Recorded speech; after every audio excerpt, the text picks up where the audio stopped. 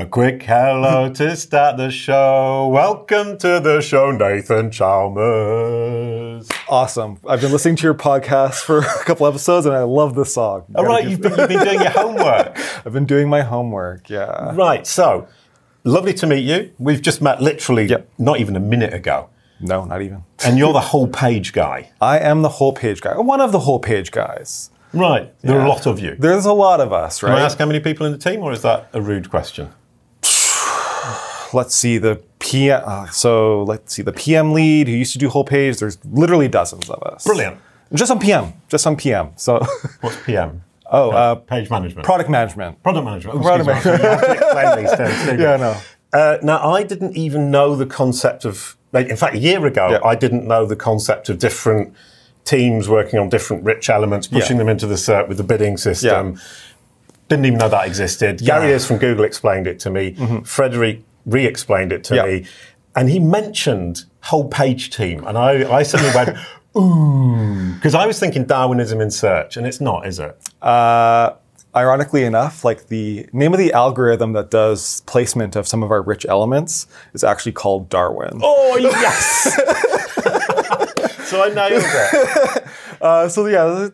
I read through your article, Darwin on search, and there's a lot there, but it's a little different too. My article is fairly accurate, but not 100%. I threw a few things in there that I think were a bit. I would say it's not as mechanical as the way like you kind of like outlined it, right? Because like at the end of the day, like how does this whole page stuff work? Yeah. Well, that was the big question. I mean, the idea of different rich elements bidding for a place just makes so much sense. Each one has an adaptation of the algorithm run by machine learning. We're back. Yeah, exactly. But the whole page team, you just sit on top and you go, okay, well, actually, you've made this great big videos, but you're not in. Exactly. Why? So there's like, you got to remember, there's like 6 teams that represent the whole page. There's just not one whole page team. Oh, right, okay. Yeah, so it's like even more complicated. It's way more complicated, right? So like, as Frederic was saying, like the algo results are really like the core of it, right? That's the blue links. That's the blue links.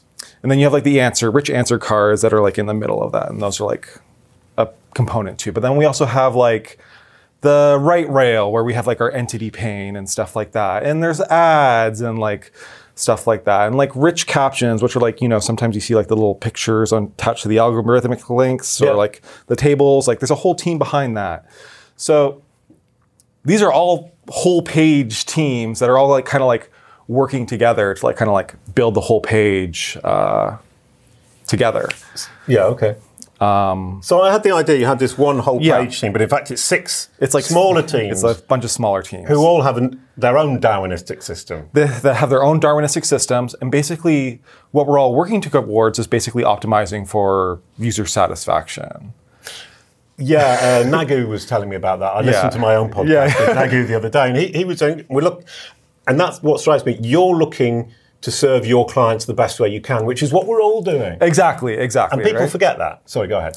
Yeah, so like a lot of teams will have like either like an online metric around user satisfaction. So like that's like where we look into like how the users are interacting with the page from like the logs and where they're clicking, where they're not clicking, et cetera.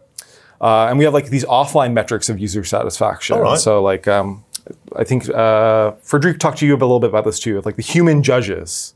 Yeah. So you call them human judges? We call them human judges. Right, okay. Amazon calls them like click workers or task workers or mechanical Turk. Painful. And quality raters is Google's thing. Okay, but you've got human judges. We have human judges. So the human judges help us label our experiences. We have online metrics that help us label our experiences. We look at both, we optimize for both, and we kind of try to figure out like how the whole page should work. Okay, because that was another question I now have. Could you move a little bit? Sorry, I'm losing you off the side of the screen. The question I had was, I was obsessed a couple of months ago about the death of the blue link. Yeah. And I was convinced that it was dying bit by bit, but I get the feeling we've kind of hit the trough, as in whatever it is now, it's not going to change greatly. It's not really like the death of the blue link. Like the blue link like is the core. Yeah. But like the thing is like sometimes we can come up with an experience that is like a little bit more authoritative or like a little easier to digest. Like if you're searching for weather in Seattle, it's way easier if we just show you the weather card, right? Instead of like having to like click through to. Yeah, and a lot of people who are saying, well, we don't get the click anymore are forgetting that as a user, we're very happy. As a marketer, we're really happy. Exactly, right? So basically what all these algorithms are doing, especially when we're making like these placement decisions for like the rich cards or like the right rail, is like, okay, we have this baseline assumption like the blue links are like our base standard. Like this is like the best that Bing can have, right?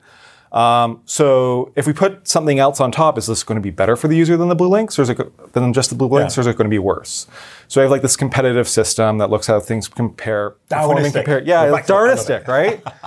I'm so pleased that your thing's called Darwinistic. And it's like Darwinistic. It's interesting as Darwinistic too, is because like it's not just like competition for like an individual answer, but like we have like hundreds of these things, right? Yeah. Hundreds of answers, right? So, and like answers all have like different levels of like healthiness or like quality, like depending on like which market you look at or like what the query is, for example. Are you breaking it down by query intent type and by country and by language? I mean, it has to be broken down into so many different ways. So basically, what we've done for like answer placement, which is like showing those rich cards at the top of the page, is we basically built like that situation is intractable for us. When we look at like the intent types, the like weather, or like the all the markets, like there's literally hundreds of combinations. I work with some pretty smart guys. We can't go in and figure out like each and every single one individually, right? Yeah. So what we've done is we've gone and built like the system that can basically just learn from what's happening in production and like kind of teach itself like what's the best way. Yeah, it's learning from user interaction with learning from user interaction. What's working, what isn't. And we do this in a very generic way so that it can like work for everything. Oh, okay. Yeah. So you're not actively going in and separating things into categories or user intent. You're pushing all this into machine learning once again. We're pushing this all into machine learning. And the machine learning looks at like, okay, here's a weather answer. I know from my previous experiences with the weather answer and like what people click on or don't click on, like I can figure out like these are the kinds of things that the weather answer might satisfy, right? So it learns how to like change the placement of the weather answer. So, I mean, I think what we're all forgetting as marketers, and I think it's really important to remember, is nobody's going in and setting the rules anymore. It isn't if, else, if, else. No, it's definitely not. Here's the status. Here's what we're looking for. Please, machine, can you make it as good as you can? Exactly, right? Here are the rules. You set the rules for the machine. We set the rules for the machine, and then, like you said, it's really just a satisfaction optimization problem at that thing, okay. Right? So, I've some more questions. One of which is ads, because my immediate reaction to the whole page team would be, okay, what they do is look over it and say, that's not making us money and it could. Yeah. Let's stick some more ads in. That isn't how it works, is it? No, I'm not the best person to actually talk about how the ads works because, like I said, there's like 6 different whole page teams. But basically, the whole page team for ads, what they do is they basically look at like what dials can we turn to like kind of make a page more profitable, less profitable. But they're also still have goals on user satisfaction. Yeah, right? Nike said that. He said even the ads are looking for user satisfaction. Yeah, because like we could make a ton of money by just like dropping all the algos, spamming all the ads, and like. But you'd lose your clients. We'd lose our clients, right? Because like those ads sit at a very prominent position on the page. They're right up at top. Like you're going to click on them just by random chance if there's more of them, right? So the ads team has to like trade off between like money and user satisfaction, and they have models that do that. Perfect. Sorry, I won't push any further because that's a very difficult question for you to start from. So thank you already for that. I had another question, which is, video boxes, for example. Yep. I mean, I track brand SERPs. My thing is brand SERPs. So I know boatloads about what terms of it in brand SERP. And for example, the death of the blue link. I've got brand SERPs for a year, and it's been at 7 and a bit blue links for a year. Sure. And it hasn't changed. Got it. So blue links aren't dying out. No. The other question was, I've recently, I get video boxes, I get image boxes. Yeah. We have How do you decide what ranking they get? For example, sometimes they'll turn up number 3, sometimes they'll turn up number 5. It just seems completely random to me. It's not, though. I kind of guessed it wouldn't be. So basically, like I said, like what we're really doing is we have these metrics around user satisfaction, right? And like basically that comes down to like how well does like a given answer satisfy the user's intent. So for a query like weather in Seattle, it's a very explicit query, a very explicit intent. It kind of makes sense. And the weather in Seattle is delightful. I know we've been sun deprived for like 10 for the last 80 days. I'm looking out over this. Sorry to change. It's changed. It's beautiful. Sorry, go ahead. Yeah. So for weather in Seattle, very explicit. Like it's easy to make that decision. Put the weather at the top, right? But let's say you have like a more ambiguous query, like just Seattle. There's so many things that are related to Seattle. I can show you weather in Seattle, images, pictures, videos. I looked up house. Yeah. And got a film, Dr. House, The White House, Wikipedia entry about what a house is. I mean, that's so it's like those kind of like answer. ambiguous kind of cases. That's where we like really prove our worth. Yes. So basically, like I said, it's like we have these metrics about like online user satisfaction that are based off like how users are interacting with the page. The ranker will like see like, okay, I've seen this query before. Like it knows a little bit of historical. It knows a little bit of the query. It knows a little bit of like how this segment performs in general. And then it knows how the blue links do. And it kind of can make a decision about like where things will like best fit. So we come back to a comparison as the blue links are the base level. Exactly. And everything's compared to that. And it's something you've got data for from 20 years. I don't know about 20 years, but... Isn't it? Oh, right, okay. Most of our models actually kind of don't use that extensive amount of data, just simply because like things are constantly changing, right? So it doesn't make sense to like look at, unless it's a very, what we call like a head query. Yeah. Like let's say Facebook is a very head query because like a lot of people want to log on to facebook.com. It doesn't really make sense to like look so far back. Because things are just constantly changing all the time. I was changing topic again. So something like Facebook, which is a brand query, which is what I'm obsessed about. Basically, you've got two types of people. One is people navigating, two people researching. So you basically got that first result with the site links, help you navigate so you don't have to go through the homepage. And the rest of it is, here's what we think the world thinks of you, of the brand. Here's a representation for somebody who's researching it. Is that a fair appraisal? Like I said, it's a lot more. It's not like cut and dry like that. Damn, I wish it was. No, it's like a very like dynamic system or whatever, right? So for like a query like Facebook, like the system learns like most people just want to go to facebook.com or whatever, right? So we don't get in their way. And then in fact like we put things to like help them get to facebook.com, right? Like we make the first algo result like bigger, and we put in blue links and stuff like that. For like a brand query that might be a little bit more ambiguous, or like maybe there isn't like a clear like I just need to want to go to the website. Like Microsoft, for example, we might show you like that task pane, or that has like all the like kind of related. Microsoft have got so many different arms and legs. And I actually looked at the Microsoft result on Bing. And it's pretty complete. You've got the Xbox, you've got the Microsoft Office, you've got the different software solutions, which is basically saying we're not sure what you mean. Here's a choice. Now click through, or make a more explicit query. Now I had a question about. I mean, you were saying it learns where to place specific elements depending on user behavior. But on a query like my name, for example, which I've been tracking for years, hardly anyone searches my name except me. There isn't enough data to decide what is a good answer and what's working, what isn't. Yeah, so that's where like all this beauty of the machine learning stuff comes in, right? Because like we call these like tail queries. These are like queries that we might not. So I'm a tail query. Well, I don't like. We could put your name into our query stats database and see like how often people are searching. But like these tail queries where like not a lot of people search. We definitely don't, or like sometimes we've never seen this query before. We have to deal with a lot of those cases. Like 15% is a number that Google gives. Probably in less than that.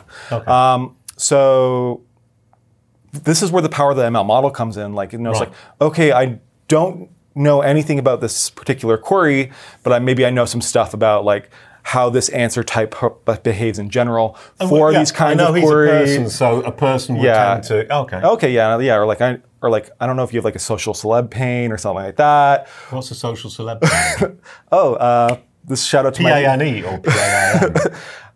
Shout out to my friend Priyanka, who's also on the whole page team.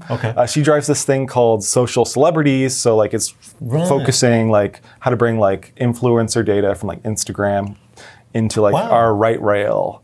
Oh, cool. So like, I've got a knowledge panel, but I don't have the celebrity status. Okay, so you might have the knowledge panel. Like, you should claim your page and become a social celeb on Bing. Ooh, I'll do that. Right, I'm going to do that this afternoon. Brilliant stuff. Now, so that's clearly answered that question. The other question was, sometimes pages are long like this. Yeah. And sometimes they're short like that. Yep. Why? Actually, we call that, that was actually one of the very first things I worked on. Oh, right, okay. 8 years ago. 8 years ago. Yeah. And you're still working on it today? More or less. It's part of like the whole page. Ongoing work. Ongoing work. Brilliant. Yeah, sorry. It's again just like trying to make the SERP, the search engine results page is what we call it, yeah. As like satisfying as it possibly can be, right? So Yeah. for like a query like Facebook, we know you just want to go to facebook.com. We don't need to show you a dozen links, right? So we shorten it up. Ask an obvious question, get an obvious answer. Exactly, right? And so when it's longer, it's kind of, this is more ambiguous. We want to give you more choice because we're not sure where you're Yeah, exactly. going with this. Or like sometimes there might be like a money component to it too, right? So like for a query like, well, what's a good monetizational query? Buy microphone. Buy a microphone, right? I was looking at a microphone. We might know that we have like some really strong, really relevant ads for that, right? Yeah. And maybe, so we might want to shorten the SERP to like kind of like drive traffic to ads. Okay, right, fair enough. So it's just like, how can we like create something that'll like get the user to successful state as quickly as possible? Yeah, Is and what- we keep coming back to this Yeah. client satisfaction. I think kind of, when you said user, Nagu was saying user as well. Yeah. But I mean, if we as marketers now, start looking at the people on your sites as your clients, Yep. it all makes so much more sense and we stop hating you quite so much. And the other thing I would like people to remember, and this is my own personal bugbear, is when we complain that you're not sending as much traffic as you used to, it's actually your clients and your traffic, and the fact that you're even sending it is positive. Yeah. So basically, like I said, it's like, I really don't know much about like how the web ranker picks its results. Like you can talk to Frederica a little bit more about that one. But yeah, it's like literally like, is the user going to be successful when they engage with this rich answer, when they engage with this algo result, when they engage with this knowledge task pane? If the answer is no, then we don't show it on the page, or we don't rank it highly, or we rank it lower, or like. Brilliant. So just one last question then, as we're running out of time. I mean, you get all these, you've got the blue links, then you've got these bids, they all come in. The whole page team, your role is to say, this is appropriate and this isn't. Even if that's a great result, it's not an appropriate result for this context. Yes. That's your job. Exactly. In a nutshell. Exactly, yeah, in a nutshell. A quick goodbye to end the show. Thank you, Nathan. Thanks for having me. That was absolutely brilliant. Thank you very much. That was ace. I really learned a lot. Cool. I'm glad. Yeah. This whole Darwinism in search thing is really cool.